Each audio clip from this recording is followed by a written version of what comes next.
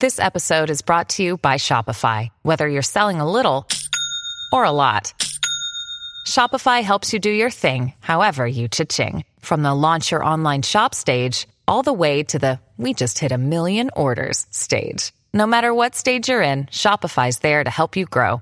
Sign up for a $1 per month trial period at shopify.com/special offer, all lowercase. That's shopify.com/special offer. Hey, everybody. We are back with another commission podcast. Today's commission is the 1992 courtroom classic, A Few Good Men, starring Demi Moore and Tom Cruise and Jack Nicholson. Don't list them all. We'll be here all day. Just a bunch of people that you've heard of and seen on the large and small screen. Directed by Rob Reiner, written by Aaron Sorkin and frequent Reiner collaborator William Goldman. This is commissioned by our old friend Sean Ray, who has got a checkered commission history. He has done various things like the fantastic sci-fi horror It Follows, the solid horror James Wan series Insidious, Blood Simple, the first Coen Brothers film. Interesting in if nothing else for anthropology, archaeology type of reasons. And then Black Rain, which is Michael Douglas as a motorcycle welding cop out of water in Japan, taken down. I don't know. I think I blacked out in the last act of that movie. This is an easy watch. This is a great movie. It's a little over 2 hours and 10 minutes, and it feels like about 8 minutes worth of film because I enjoy it. I was shocked that this is like the movie is fully half the courtroom scenes or the courtroom battle. Yeah. In my memories of this film, and it's been a decade plus since I've seen this last, that it's like essentially the last act. The first 2/3 are the investigation, but there's not much to investigate. We know the facts of the case like within 10 minutes of the movie. It's just getting the people to admit them or getting the smoking gun. It's different in that it's not so much a mystery. I viewed this more as a character drama. It's weird. This is kind of a tale of two movies here because on one hand it's very much about the personal development of Caffey, right? Tom Cruise's character. Yeah. On the other hand, it's questioning like what does it mean to be a patriot? What is security and truth worth? What are you willing to give up for it? Those kinds of things. And I feel like Aaron Sorkin is pretty good at that stuff usually, mixing like pretty good character development with these other themes, even if it remains a little bit surface level. I've seen criticism leveled against this movie saying, oh, well, it doesn't go deep enough into these topics, doesn't really give you a clear answer. I'm like, well, yeah, but this is a movie that was designed to gross $240 million in the box office, like it did, so what do you want? And it's of an era. It's of a time and era. A more innocent time, some might say. Yeah, I mean, that's what I kept, I still think this is a fantastic movie, and it's very watchable, but, and when I was a younger man, it, really got the heart pumping, right? But as an older man who's seen, first of all, just a shit ton of Aaron Sorkin at this point, you really see his bag of tricks on display. Sure. And also, as a more cynical, almost 42-year-old, some of this stuff, I question how, black and white and how, it's very good moral melodrama, but it doesn't feel very accurate.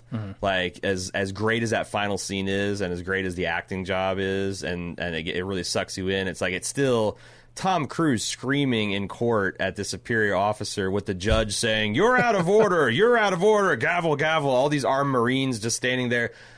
It's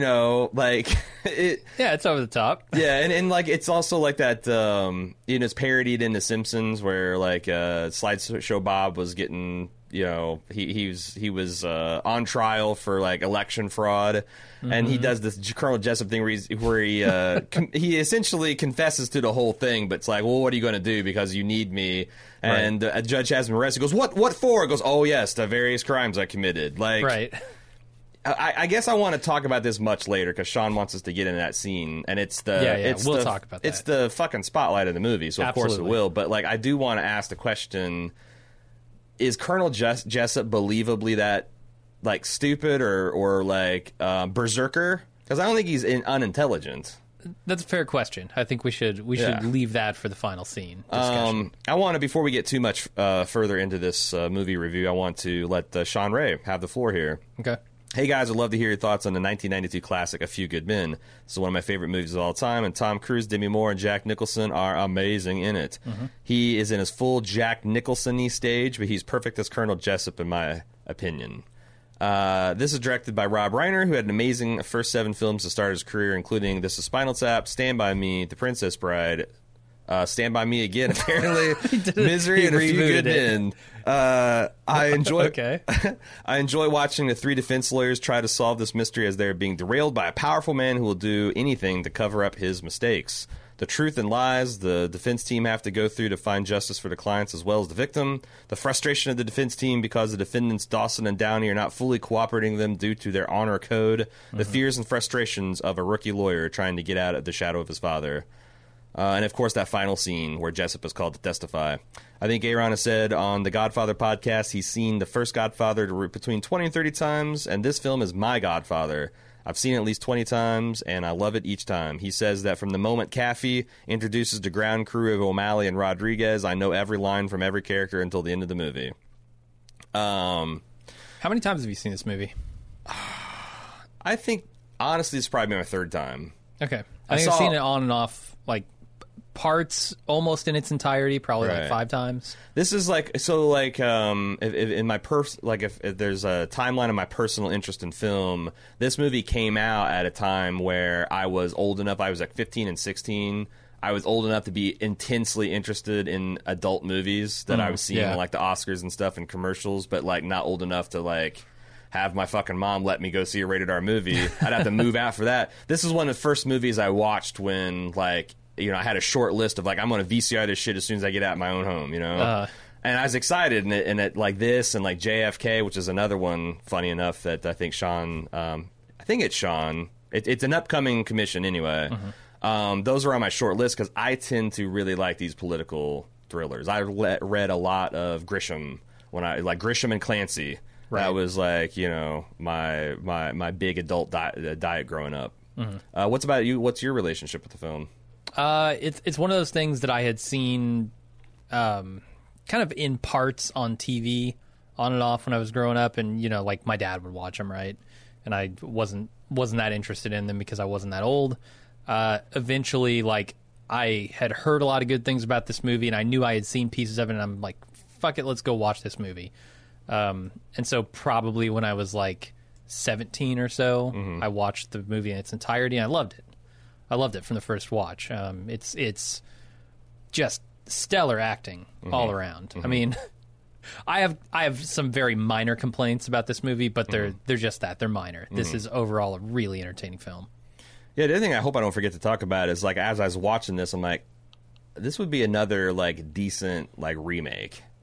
That's what I'm thinking. It's almost 30 years since refresh it for like a modern, you know, like what kind of bullshit would a modern? You could still cast Tom Cruise as Caffey. He could play the same age. Yeah. It wouldn't be a problem at all. In fact, and maybe it's just it's a sequel. It's A Few More Good Men, right. And he's towards you know, he's not in the end. No, it's like 3 years later. Now he's got a reputation. Yeah, but wouldn't he be like with it? I wonder what his career arc would get. Would he be like the equivalent of on the Supreme, you know, Marshall Justice Court or whatever? He would be the judge in the court. He would be the JAG, the Judge Advocate General. I think 5-star Judge Advocate General. I've just got reams of notes here on Caffey and stuff that I want to talk about his character because it's simultaneously the best character and also the weirdest, but maybe most unbelievable character in the whole movie. That's the Sorkin. Yeah. so it's Sorkin's like a unami flavor. It goes down so good, but then you like burp and it's like, what is that weird aftertaste? Why is he always swinging a baseball bat? What the fuck? Yeah, it's Sorkin. It's Sorkin-y. I mean, it's not even just the baseball stuff. I'm thinking, how does a character like Caffey make it to JAG? How does he become a Navy lawyer? Right. When every tendency we see from him is to flout authority, to ignore regulation and protocol. Like, in the course of this movie, he is always late. He's chronically late, which is not something you do in the military, in any branch. I've been told, anyway. In order to get to where he is, he had to go through 2 levels of schooling. He had to go through ODS, which is Officer Development School, and then he had to go through NJS, which is Navy Justice School. And ODS is not like, boot camp. It's not Right. It's not like basic training or anything, but it is rigorous, and they teach you about the protocols, and they enforce those protocols. This is a man who is chronically late. 6 a.m. is apparently super fucking early for him. He's like, Yeah. 6 a.m., right? Oh, Right, Jesus right. Christ. Dude, if you've been through ODS, you're probably waking up at like 4 a.m. regularly. He forgets that he needs to be dismissed from meetings by a superior officer. Right. What? Have you gone through the programs? Are you sure? Also, he's not crazy about boats, which I thought was hilarious. He's for Christ's sakes, you're in the Navy. He never has a pin on him. He's chronically unprepared. Right. Like, these are all things you would get a code red under Jessup for. However, I will say this guy reminds me of any of my real life acquaintances. This guy reminds me a lot of our buddy Ian. Okay. Like, Yeah. and like he has ascended to the highest level of like the justice. It seems like he's a very well respected judge. So like, I think it can happen. You just have the right combination of intellect, charm, Right, but he's not in the military. The military demands precision, and it's demonstrated. I think the reason they show that scene early, not even early, just at the very beginning of the movie, of the line of gunmen juggling their guns. I don't know what the fuck it's called. Right. I'm not in JAG drill. Doing this Parade drill.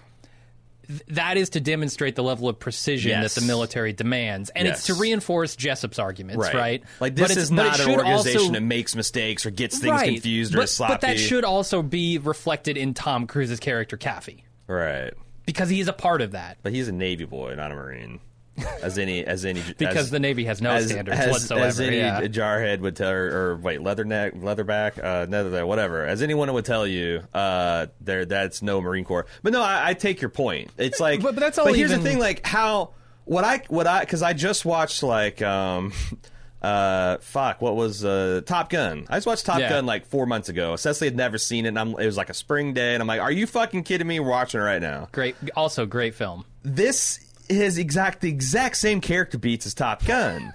It's the brash, like or almost Independence Day, almost a lunatic with disregard for orders, who's being sent to this like very prestigious like and put in this thing, and he's not really qualified. He's got an old man with like a revered yet somehow checkered past. It's always constantly stacking up to him, and that's the thing. It's like Tom Cruise is the exact same fucking character in both movies. It's just there's less homoerotic volleyball in this one. Sure. So people say, well, this is a series. This how they take it character more seriously, even though.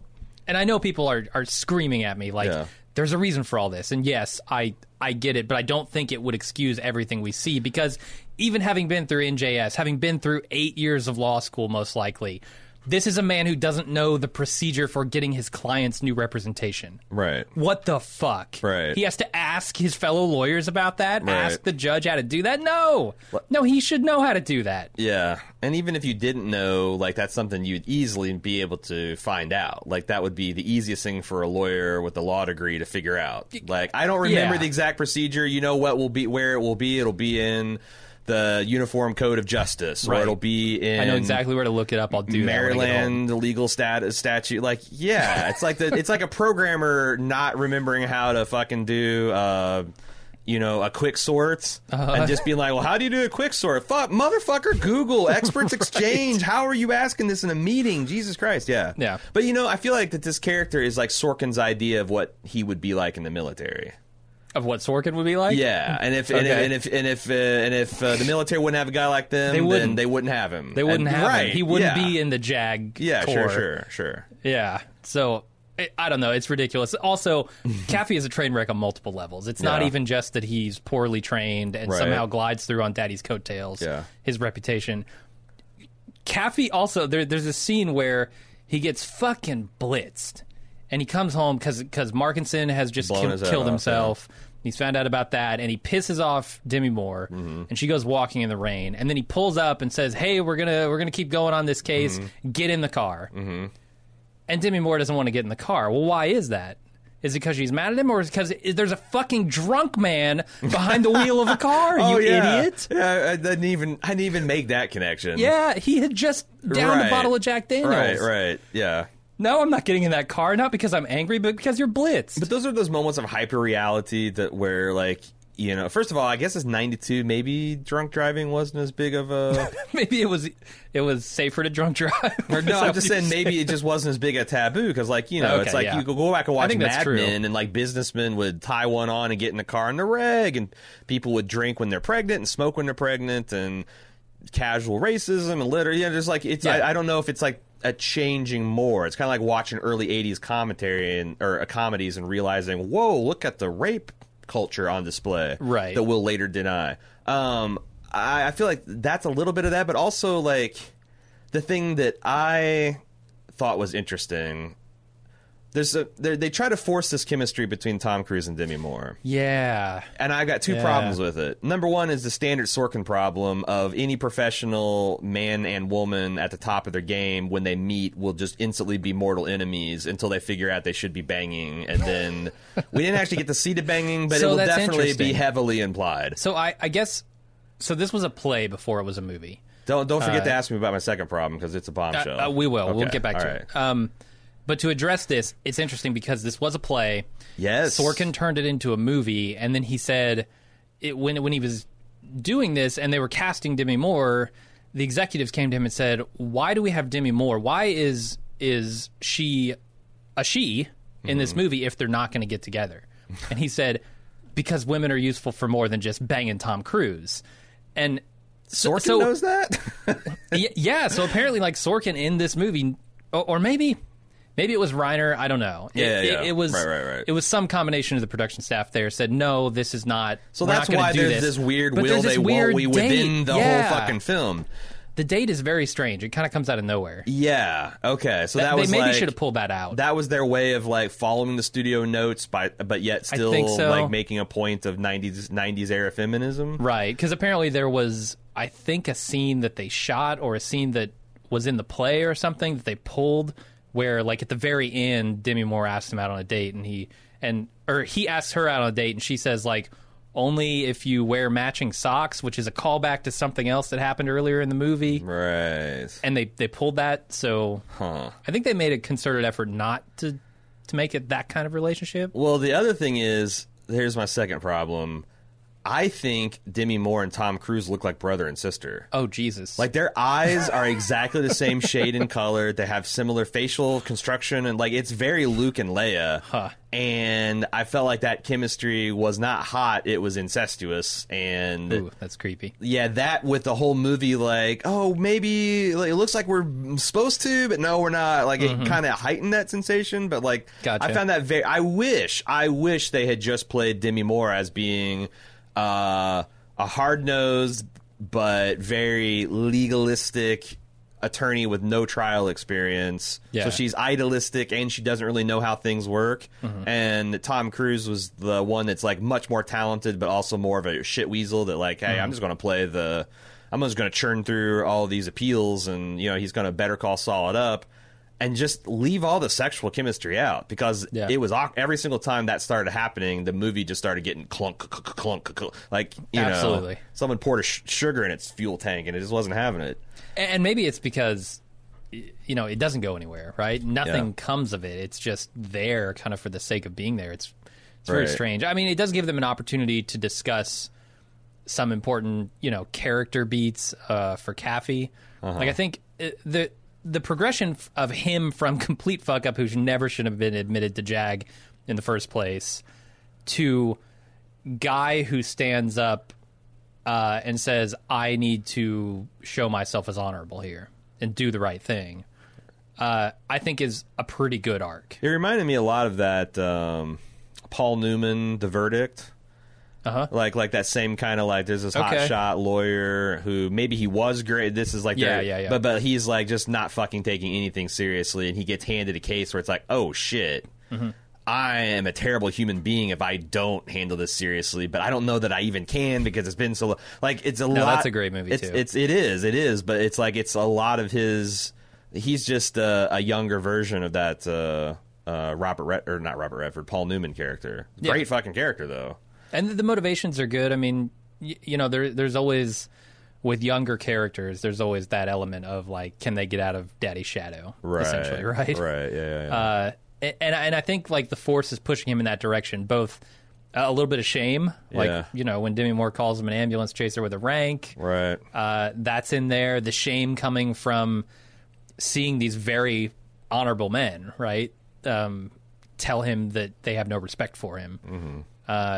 You know, as well placed or misplaced as that might be, I think that shames him kind of into keeping this case going. Got it. And then there's,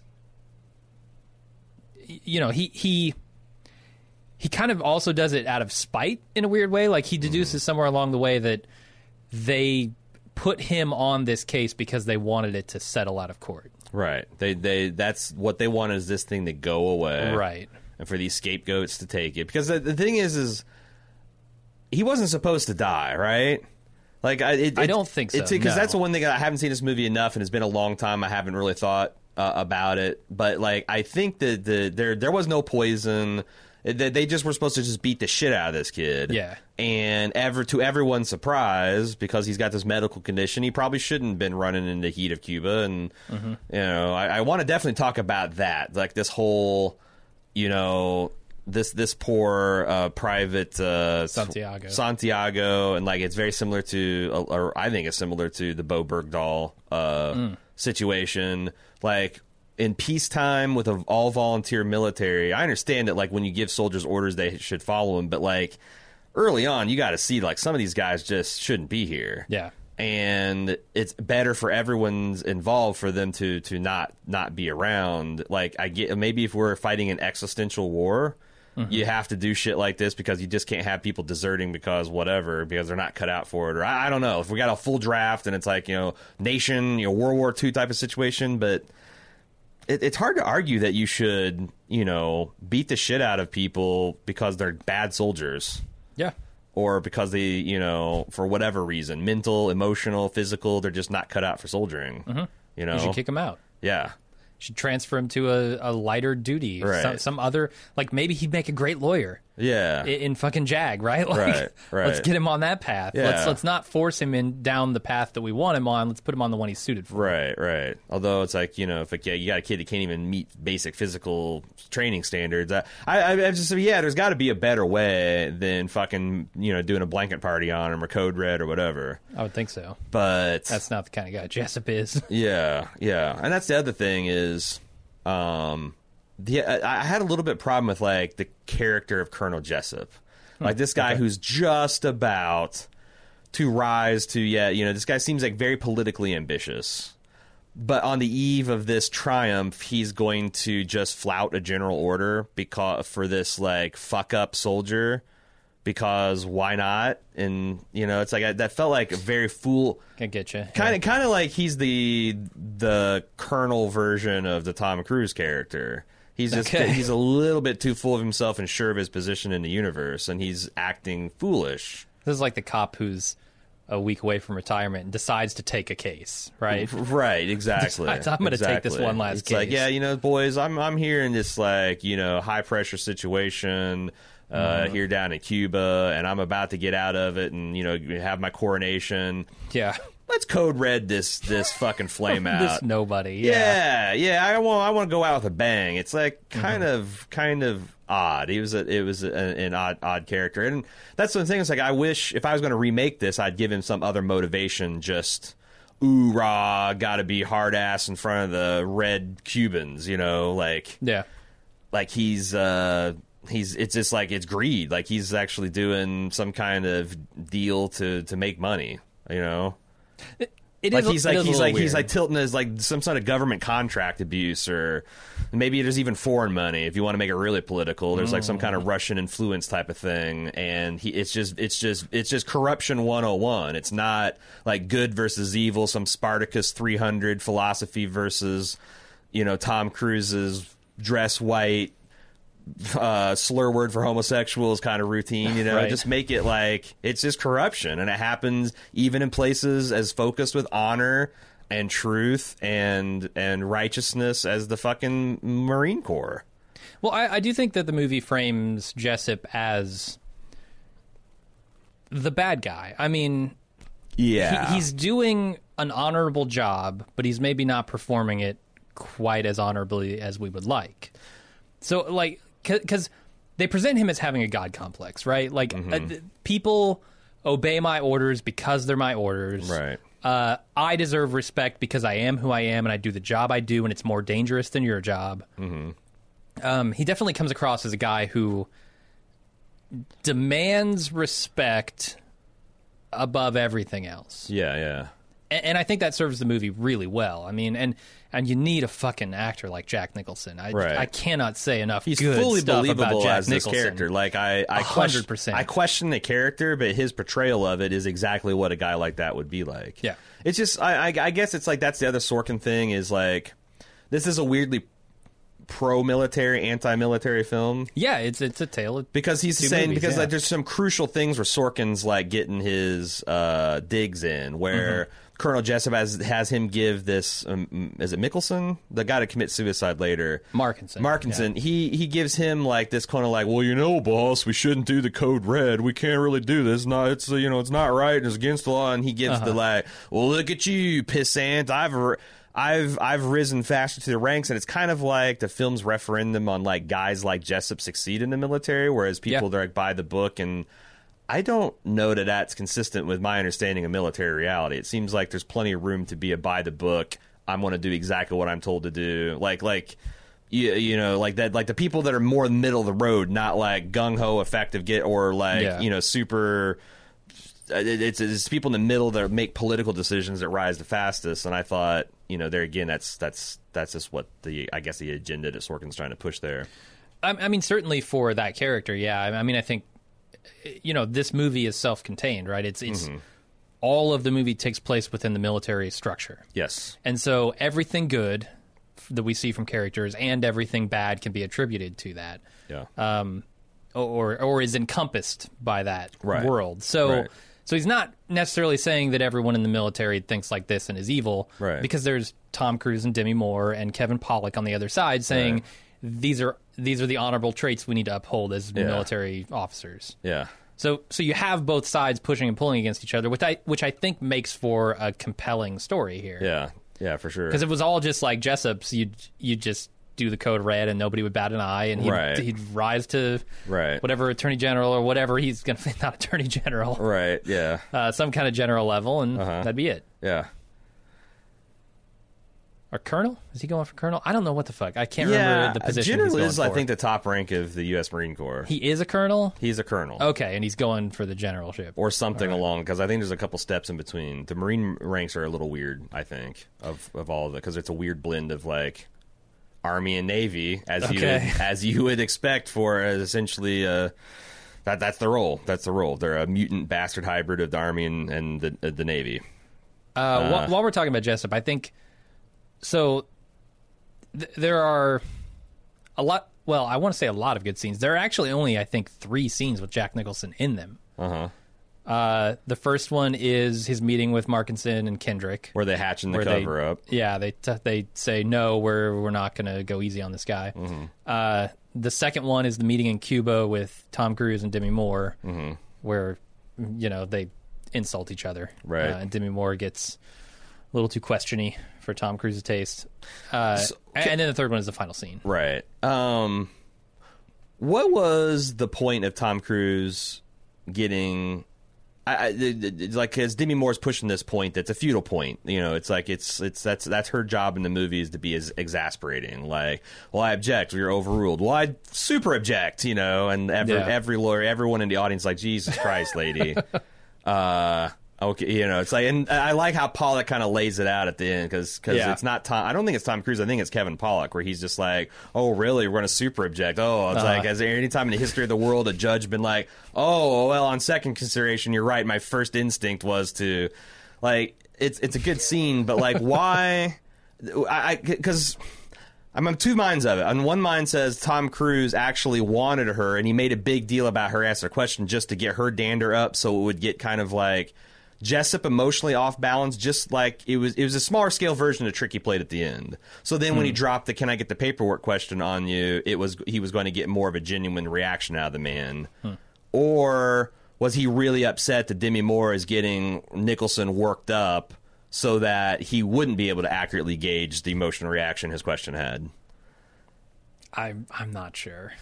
Yeah. I'm not sure. I mean, I can tell you what goes on in like the final scene. Yeah. Some of those finer points there are maybe lost on me. I think that, I mean, I think it's more effective storytelling if it's the former, where he's just like, he sees that she's asking a question, he could just let her ask it.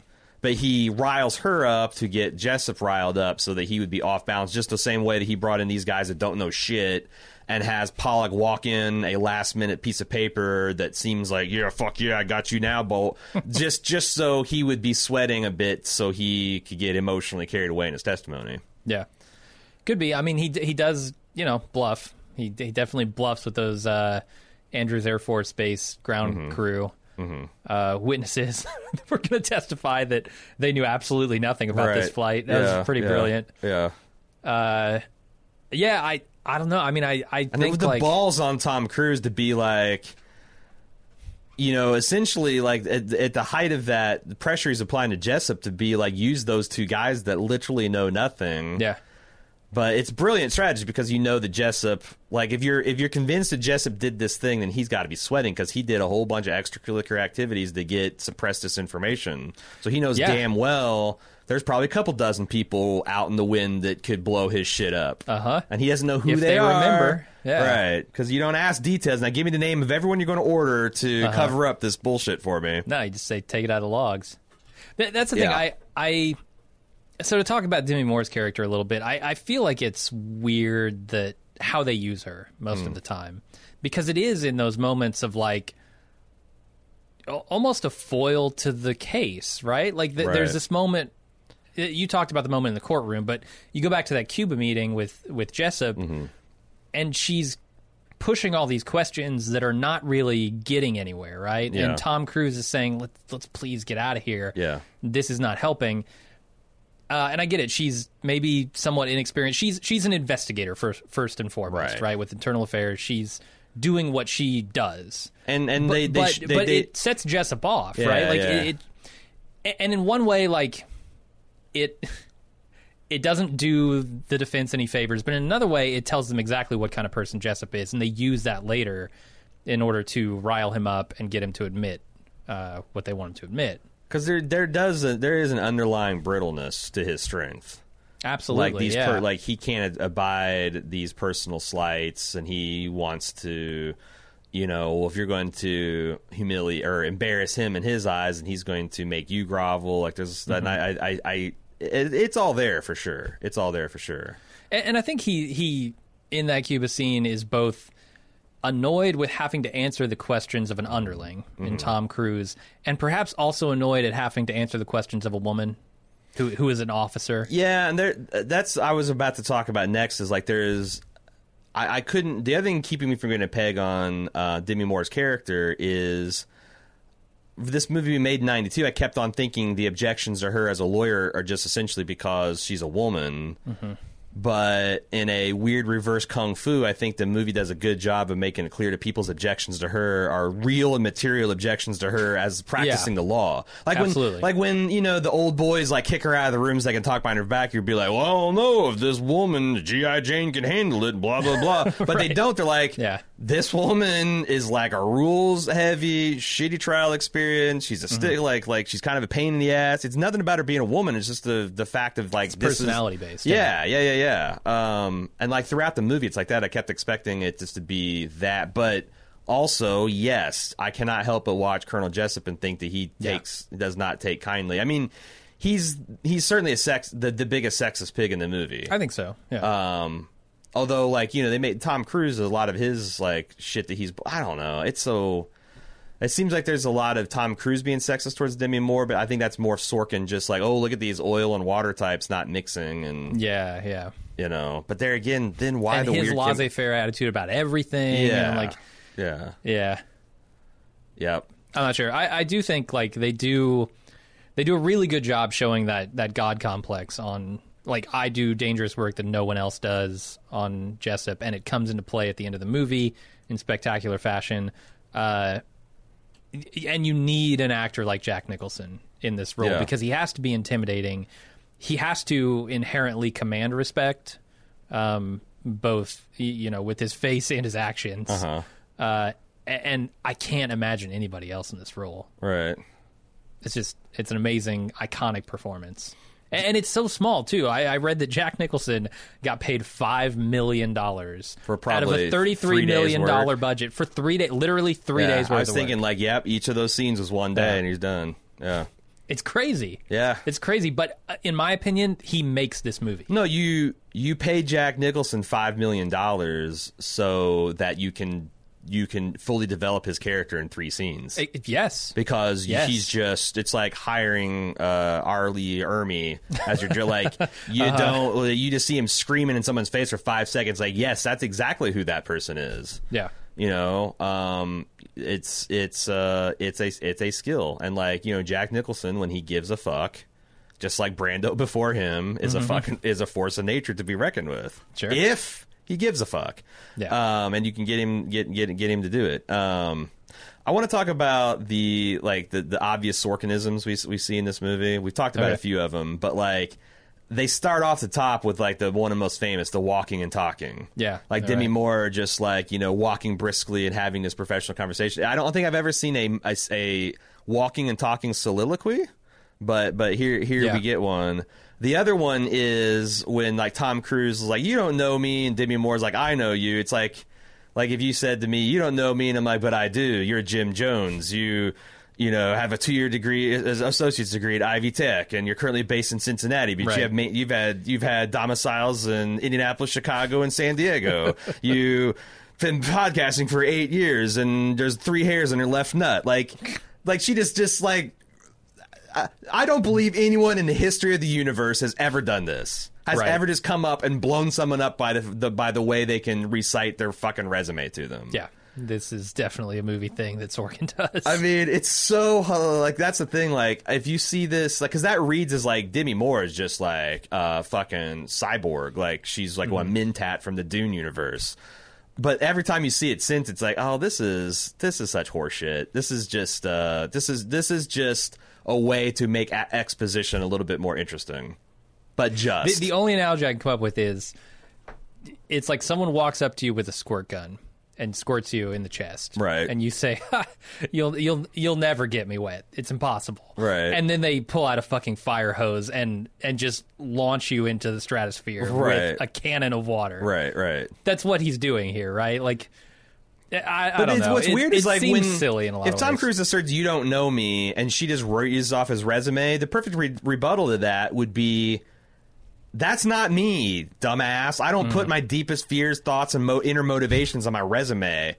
Be gone." Yeah. The reaction isn't this dumbstruck, "Oh my God, you are inside my skull," just because you can rattle off easily publicly verified details of my life.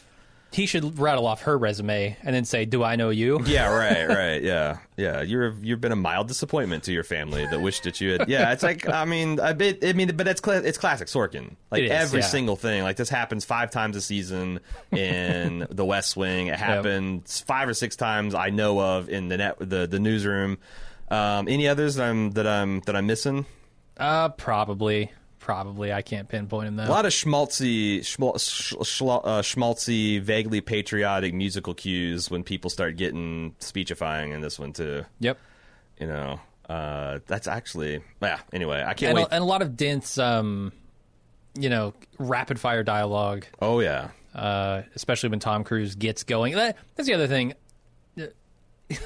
Tom Cruise's character in this is doubly weird because I feel like there's a point in the movie where he goes from complete and utter fuck up to lawyer superhero. Right. A trial lawyer superhero. A guy who freely admits that he's never really seen the inside of a courtroom. Mm-hmm. Obviously, that's a little tongue-in-cheek. He has to, going through law school. Yeah. But he's never done an actual real trial as an independent lawyer. Yeah, this is like Matt Damon's Rainmaker character. He's drinking the glass and a shake because he's just so nervous. But at some point, he becomes deeply almost intuitively familiar with the psychology and the strategy, the tactics of trial law, right? Of practicing it. And I don't know where that switch comes from. It's clear that like he changes his mind and says, okay, I'm going to engage on this case because it's warranted. It's worthy of my attention. But I never saw anything from him that told me that he was well versed in the tactics of trial litigation. Well, it's almost like it's this that he was like, it's all genetics and talent. Like his father was like this, and maybe there is some of that because if you grew up, because his father died 5 years before then, so like I can imagine like if you had a like insanely well regarded and respected trial lawyer, and there's something about his mental acuity and like the way he would deal with his family, like maybe the way he'd interrogate, like if Tom Cruise clogged the toilet.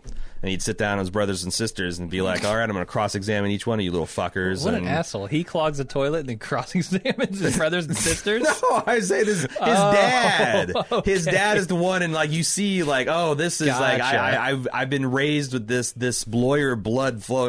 It is a little Game of Thronesy, right? Like I've got my father's raging lawyer blood coursing through my veins, and I just have to tap into that. But that's a little bit Sorkin-y too. Like there is these like ubermensch levels of talent, and that overcomes like it, you know, Tom Cruise is LeBron James of basketball. He like came out, you know, like he's 18 years old and taking the league by storm. There's a little bit, and sometimes that does happen, but sure, yeah.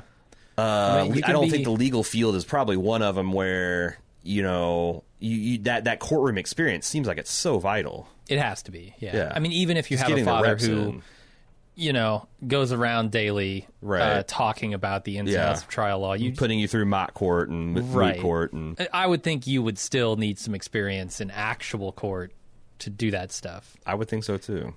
But there's a lot of stuff, you know, I talked about how silly in some ways Tom Cruise's character is. But also, there's a lot of stuff that's really good here. I do think the development of that character makes a lot of sense, you know, with all the pressures on him.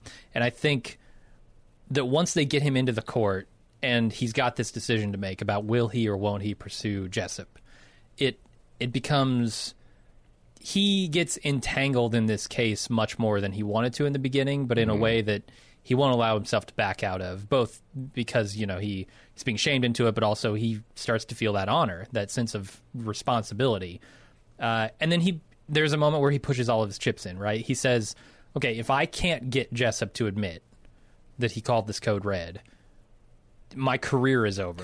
I'm betting everything on this. Yes. And I'm doing it. Not just career, maybe it's freedom, because they're talking like it's a pretty important crime, and if a very well political guy would have the juice to fuck you. Like you're Absolutely. not like every single time you go to court he calls the judge personally and be like, now you're not gonna let this fucking ass wiper, navel jag, you know, piss all over the core, are you? You know?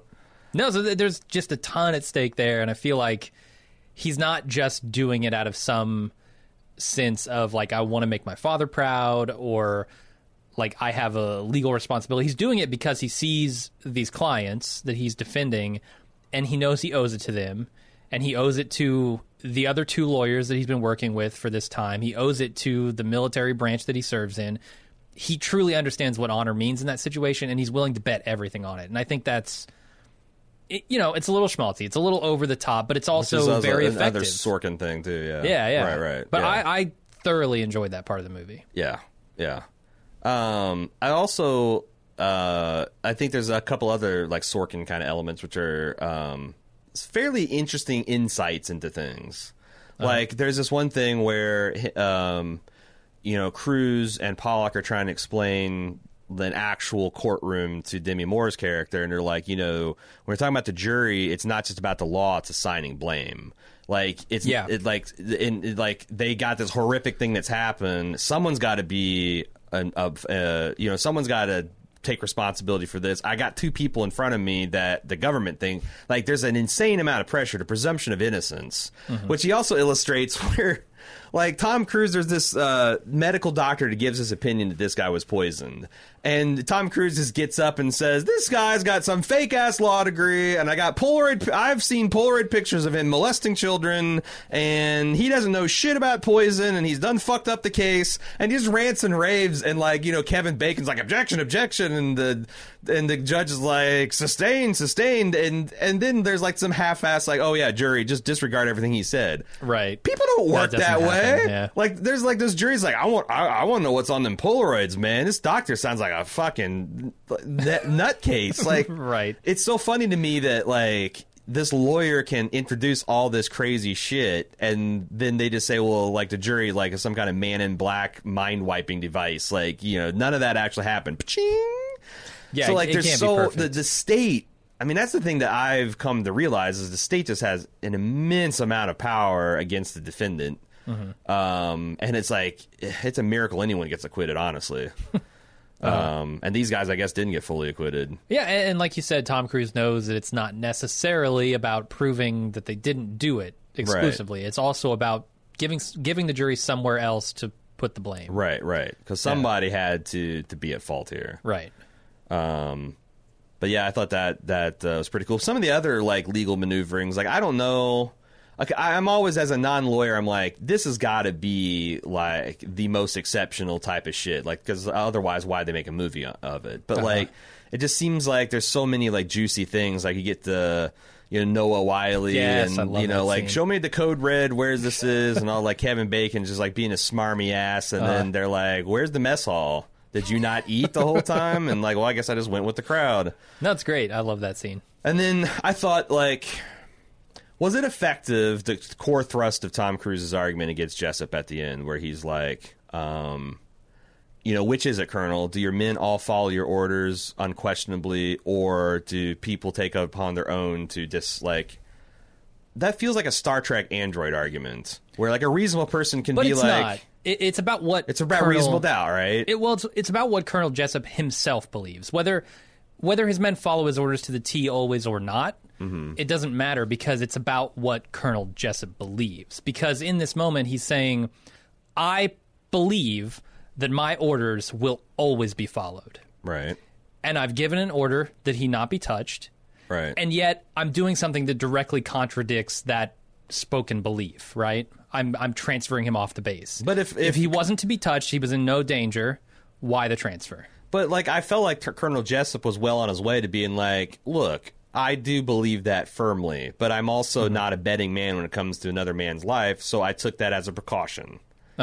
So I feel like that's... But that's not the kind of guy Jessup is, and I think Caffey knows that. So he's like... Because the other thing is, like, I felt like Jessup was all too willing to just make up lies. Like, if that's the type of guy that he is, like, I felt like he was way too willing to just tell a mamby-pamby version of the truth. I don't know. There's something... I think that's true until you get to the core of what Jessup believes and how he views himself. Yeah. He doesn't view himself as a guy whose orders will not be followed. Right. And he also makes some strategic errors. I guess my question is, how many strategic errors can a man make in 5 minutes with a courtroom before it becomes a little unrealistic? Like, it's, you know, he gets up without being dismissed. Then, you know, he implements a horseshit, ticky-tacky, professional courtesy, and then disrespects the judge in the exact same way, thinking that that's going to get, like, and then he lets Tom Cruise bait him in this emotional argument where he could have just been like, you know, I can't you know, like, look, I know it sounds like a contradiction, but, like, I didn't get to be a fucking colonel by not making backup plans. Like, I'm pretty sure that my Marines are going to prevail when I take them to assault this hill, but you know what? I also have a retreat plan, and I also have a plan for this and a plan for that. Like, I'm not, you know, like, making the point that, like, I'm not, I don't know. But then I guess is... Like, well, there's no way, but that isn't that the argument Jessup should have made? Because then there's doubt. Like, I gave the fucking order and I expect it to be obeyed. At some point down in chain of command, it got fucked up. Maybe it's at these two guys' level, because I guess that protects him. Why does he need to send why is it important to him that these two guys take all of the blame? Because if he just raises a doubt, then the government's going to have no case, because they're going to have to try every piece of middle management in between Jessup and the sergeant, or the lance corporal rather. Like, yeah, no, I think you sitting on the stand make that argument. Yeah. I think Colonel Jessup he just is can't. too full of himself to make that argument, to even see that argument. Right. Do you think it was realistic for him once he committed? Like, he seemed to understand the danger of admitting that he did order a code red. So, this is where... So then he does it, and he's surprised. He does it, and then he's surprised. Like, I think yeah. he should have been shocked when he said it, but, like, not surprised at the consequences. But gotcha. That would have made more to sense. me, yeah. like, I felt like there's a lot of gilding the lily. Like the climax of the movie was Jessup saying, "You're goddamn right, I did, and I do it again." Mm-hmm. That is the climax of the movie. But then they keep stretching out with him, like, "Well, why are you arresting me for this crime that I knew was bad and would be prosecuted as such if I admitted it, and I just admitted it." And then he goes mad dog on Tom Cruise, like, as these, like, and that was felt weird. And then they read these guys are charges, and then the one Marine who's the idiot doesn't get it, and then, like, he has to have explained it, and then he's like officer. I felt like there's a whole lot of lily gilding when I already was suitably impressed with what happened. Okay. Does that make sense? No, I get what you're saying. Like, in a real courtroom, I felt like they could have done a better job of not having Tom Cruise screaming like a lunatic for 30... I mean, it's very exciting, but... No, I think you're exactly right. If they have... So... Sorkin cranked up to 11 out of 10. It should have been like a 10 out of 10. Let me preface this by saying I love the way the movie ends. Agreed. I don't want to piss off Sean Ray because... You can ride that fucking beat of Jack Nicholson saying, "You can't handle the truth," and "You're goddamn right, I did." You can ride that all the way through the credits. It's amazing. That's an amazing moment, yes. Yeah. And I don't want to say that this diminishes it too much, but I do think it might have been more effective, like you were saying, to have Colonel Jessup try and walk it back. So, like, realize, oh, shit. Right. I've done something really bad. I've just fucked myself here, and try and walk that back while the bailiffs are taking him out of the court. Or just grit his teeth, and he's shooting hate daggers at Tom Cruise, but he's not going to protest because he's not... Like, they made Colonel Jessup to be a very intelligent man, like, very well-read, Machiavellian, like, understand... Like, the fact that he didn't... The fact he didn't understand... Like, there's a moment in The Expanse Season 2 where the Secretary General of the UN is having a conversation with this, like, industrialist. And industrialist suddenly realizes that this guy's not smart enough to realize that his employers know they're working together. And he's like, Jesus Christ, you don't even realize the real danger we're in. I can't even believe Like, Jessup should have have that awareness of, like, I...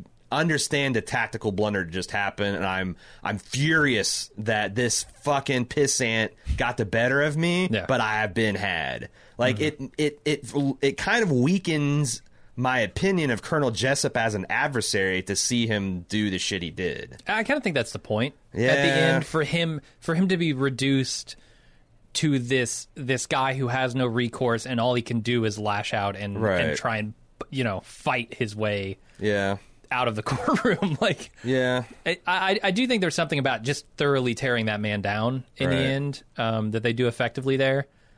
But I don't think maybe they hit the perfect note, but it was still a good note. And then I think where the movie kind of picks back up and I really get a sense of pride in humanity is when these two defendants are like, well, fuck, we're not brought up on like criminal charges for murder or manslaughter, but we lose the code of honor. We lose everything that we've been fighting for. Which was the deal they rejected from Tom Cruise a good hour and 30 minutes earlier in the 6 film. months and you're out. Yeah, no problem. But then what? Then what? Yeah, so they've lost that anyway. Like, none of this has helped them in any possible way.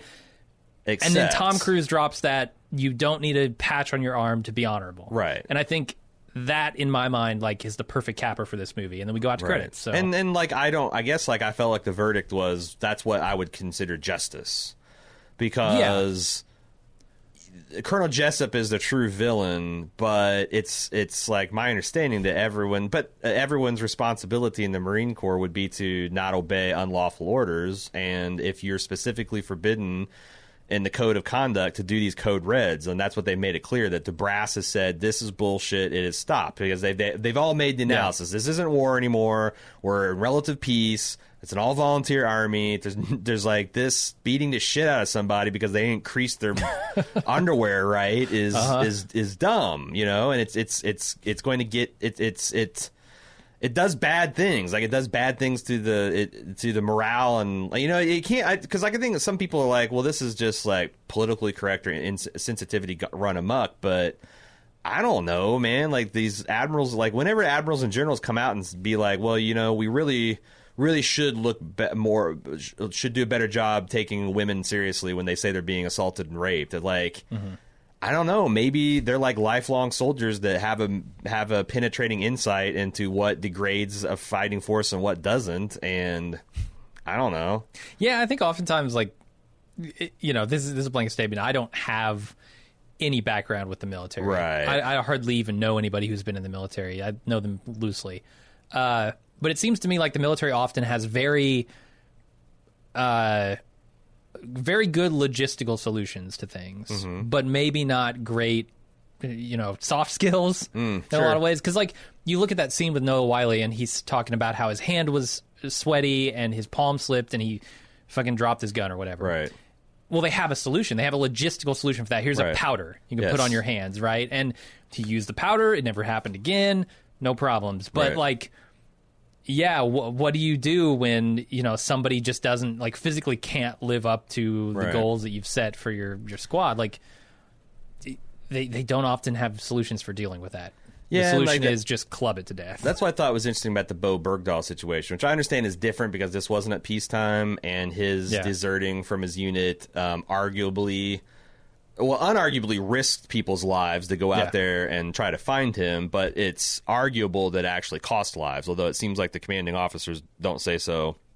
But, like, the point about Bo Bergdahl is he'd already washed out of the Coast Guard because of, like, emotional problems, but because, you know, we had a surge on and we're trying to flow troops over there, like, the recruiter had all the information when he went to try to, you know, go for the Army instead of Coast Guard, instead of being like, look, man, you're going to 4F it because of psychological reasons. They're just like rubber stamp, and he gets over there and he can't handle it, goes crazy, walks off base. It's like, how much of that is his fault? Yeah, like, I get it. Bo Bergdahl, like, and some people are, when we were briefly discussing season 2, they're really angry about, like, you know, he's a deserter and he's this and that, but it's like, did not the institution of the Army bear any collective guilt in putting that man into that position? Sure. Because they're supposed to, you know, select and train men suitable for the roles that they're putting them into, and they clearly did not do their job. And I feel like they didn't do the job with Santiago. Like, I mean... That doctor, maybe, more specifically. Right, but, like, just, you know, it's when you got a guy who can't do it, it's different from a guy who, like, you know, you're trying to build him up into the few, the proud, the Marines, right? It's like Pyle, right? Like from Full Metal Jacket. There's a difference between, like, tempering a person and unlocking their full potential and essentially bullying a disabled person. Yeah. And I really felt when that guy was like, he's like a quarter mile behind, and they reenact and he shoved him to the ground and he fucking blacked out because he's in the middle of heat strokes. Like, Jesus, this guy just can't do it, man. Like, he's Pyle in Full Metal Jacket, another good example. Yeah, like, you know, this guy didn't lose his mind and shoot up his platoon, but it's the same. It's just a different side of the same coin. Trying to force people that have no business being there, it's not good for anybody. And I think that's, like, one of, you know, the questions. Look, the military is dealing with a lot of tricky issues when it comes to this stuff, and, like, borderline questions, like, how far do you want your soldiers to follow your orders? Right. In an industry where you're killing people. Yeah. Like, you're doing dirty business. You're doing the most morally irreprehensible things because the state has said it's okay to do so to pursue the interest of our country. Like, it is the trickiest of businesses. Yes, absolutely. And I don't envy any of the men who are making these decisions but, you know.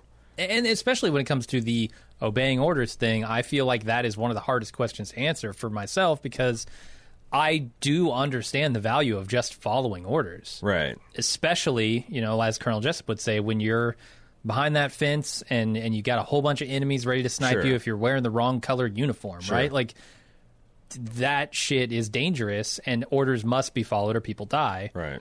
how far do you want to take that, right? Because then you end up with Nazi Germany. Like, I was gonna say, on the one hand, an absolute line there somewhere, but where you put it is a very tricky question. Right. Yeah. And I think that's those gray areas. But to me, this movie is interesting because it doesn't really explore a gray area. It explores an area that has specifically been called off by the superiors. That Colonel Jessup. I mean, that's the movie in a microcosm. Like, his argument this isn't a gray area. This is the brass has been paid. Like, this is now black, and Colonel Jessup says, I think it's still white. And so because of his special circumstance, right? Like, I'm in Guantanamo Bay. I'm not in, a fucking JAG Corps because the mainland. Fucking Cuban army is at any minute going to roll tanks on Gitmo. I mean, like, they are facing an existential threat huddled on the windward side of Cuba. Right. Like, that's the other thing. Like, he's not in literally the most dangerous situation. Yeah, like that's I don't know, like maybe south of the DMZ of Korea, you could say that, or like, height of Cold War, West Germany, you could say that, but fucking Cuba in the 90s, get out of here, man. Get out of here. That's fair, but that is his argument, right? That I'm a special case. Yeah. That Guantanamo Bay doesn't need to follow those rules. But that's the point, like, so people can just do whatever the fuck they want. Yeah, he's ignoring the orders, just like they supposedly can't. Right. Yeah. Right. He's a hypocrite. Yes. For sure. I mean, there's like a lot of these subtle like points that I don't know how subtle they are because it is an Aaron Sorkin thing, but it is kind of funny, and that he contrasts the like free thinkers, the people like the Lance Corporal who, because that's the other thing is like this Lance Corporal's a righteous dude, like he was looking after people, but it reminds me of kind of like Moses, right? Moses is like this, like he's God's favorite homeboy, does everything right throughout his life. Right before you get to the promised land, he smacks a stick on a rock and says, God damn it, you see, you made me get water for you people. And God's like, hey, yo, you forgot to say I did it. Yeah. So guess what? You're gonna climb up this mountain. You're gonna see the people crossing the promised land. You're gonna die here because the promised land ain't for you, Moses. Yeah. Like, this guy had stood up and they offer him like, well, you're not ever going to get a promotion unless you beat the shit out of some of these guys. And he's like, fine, I hope the Lance Corporal thing was worth it, because that's a pretty stiff penalty. Like, he's going to get drummed out, a dishonorable discharge. I don't know how big of a thing that is nowadays. Like, I've heard that it used to be like just under being a felon. Like, people would take that shit seriously. Oh, you got let's say you got a dishonorable discharge. Well, you must be some kind of stripe of shit weasel. Yeah, I mean, for people who pride themselves on their honor. But no, I'm saying like for job prospects and getting apartments and like getting your, I'm assuming you don't get any of the GI Bill benefits if you're dishonorably discharged. Like, it probably got a lot of real life impacts on this guy. Yeah. And I wonder, like, all through the chain of command, like, who was the guy who was his lieutenant? It's not Kevin Bacon, because he was the lawyer. Young as hell, Keith Kiefer. Yeah. Like, is he? I'm sure, like, because there was a warrant out for his arrest at the end of the movie. Like, the entire chain of command, the other guy just blew his brains out. Like, is everyone going to be held equally responsible? I guess so. Yeah. I guess there'll be a trial for them anyway. I mean, I imagine. So, I imagine that the same fate will befall Kendrick as did Downey and Dawson, right? He'll just be dishonorably discharged because he was just following orders as well, the same way they were. Yeah, I suppose. Colonel Jessup, now he's broken regulations, and he admitted it already in sworn testimony. Right, so he's going to be court-martialed and probably also dishonorably discharged. I don't know. I mean, he's not going to be executed. No, right? No. So everybody's just out. What else do you want to talk about? Because Sean had another thing you want us to consider. Let me ask you one more thing.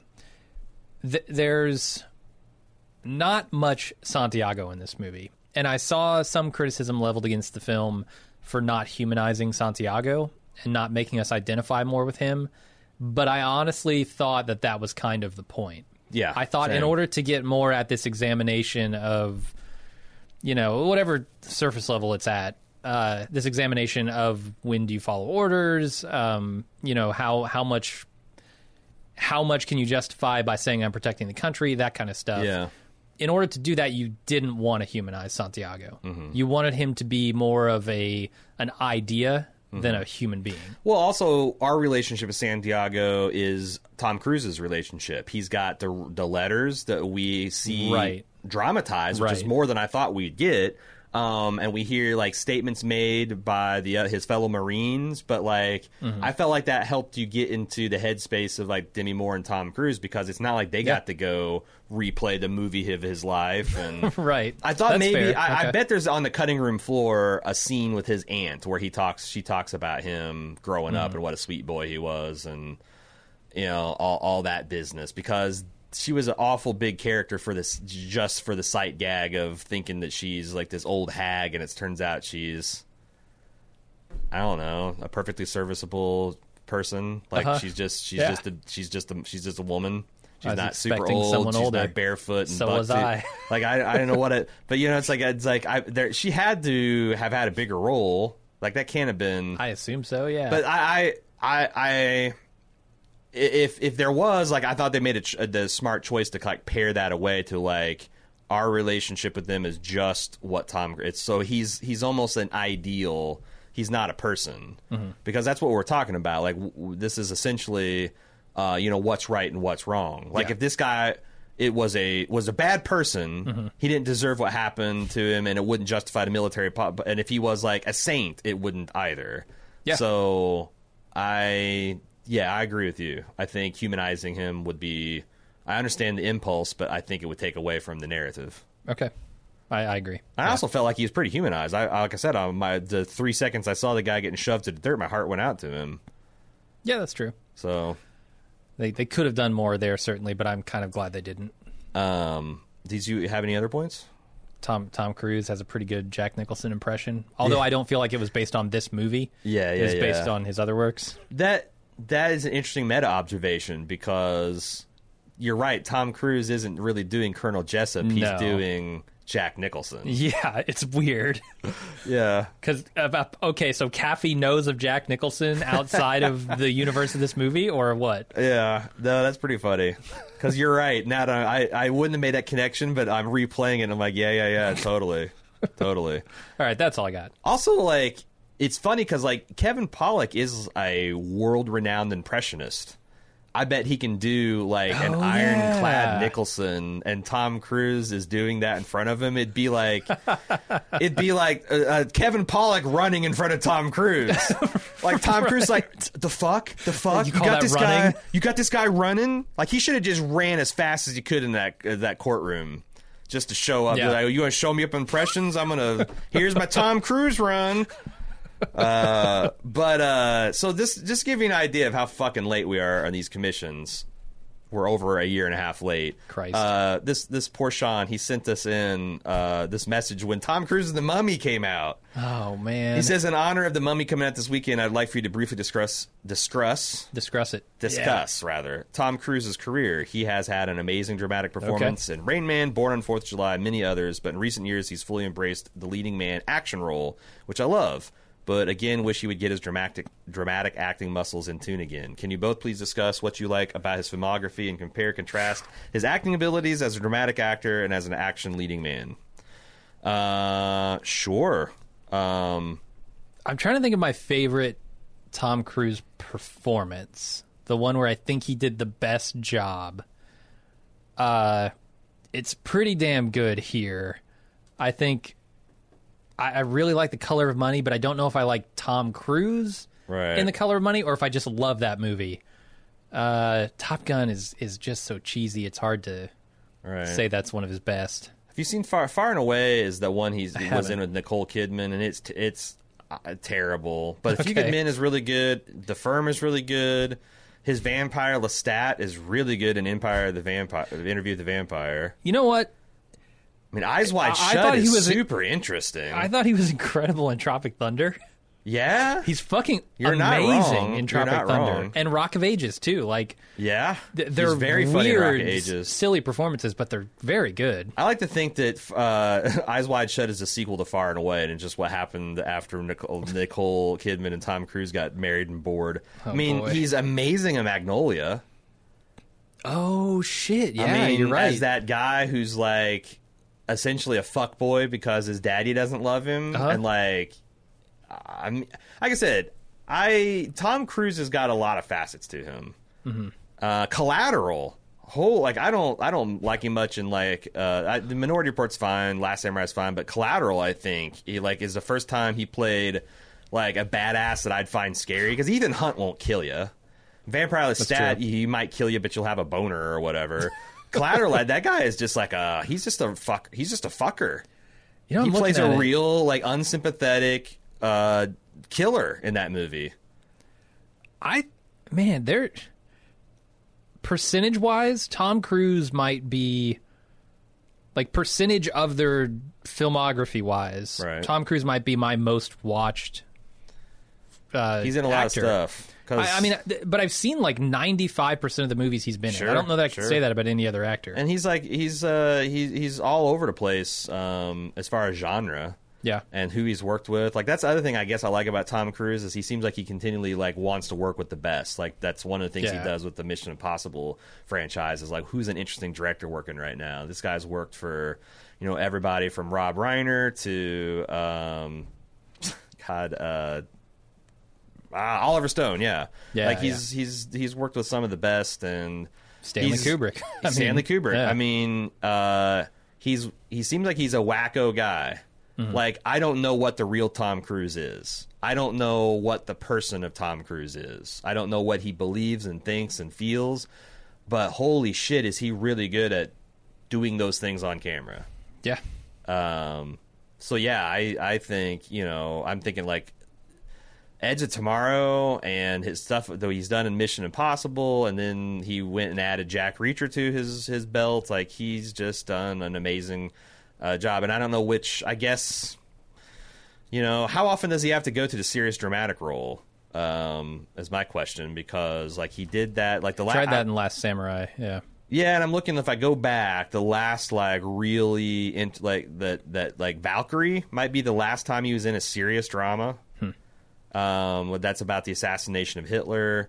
Last Samurai. I saw Valkyrie. I guess that would definitely be it. But it seems like he has been going more towards the ironic Tom Cruise and the Tom Cruise running type of roles. Yeah, action cruise, and he's good at it. So I think that's all I had to say about A Few Good Men. Yeah.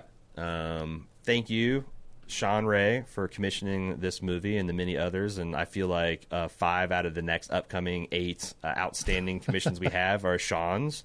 So thank you for your support of Bald Move, as always. And it was a lot of fun watching this for the first time in a long time. And if you have to pick a Godfather, not a bad Godfather to watch over and over again. Mm-hmm. We will see you next time. Until then, I'm Aaron. And I'm Jim. Later.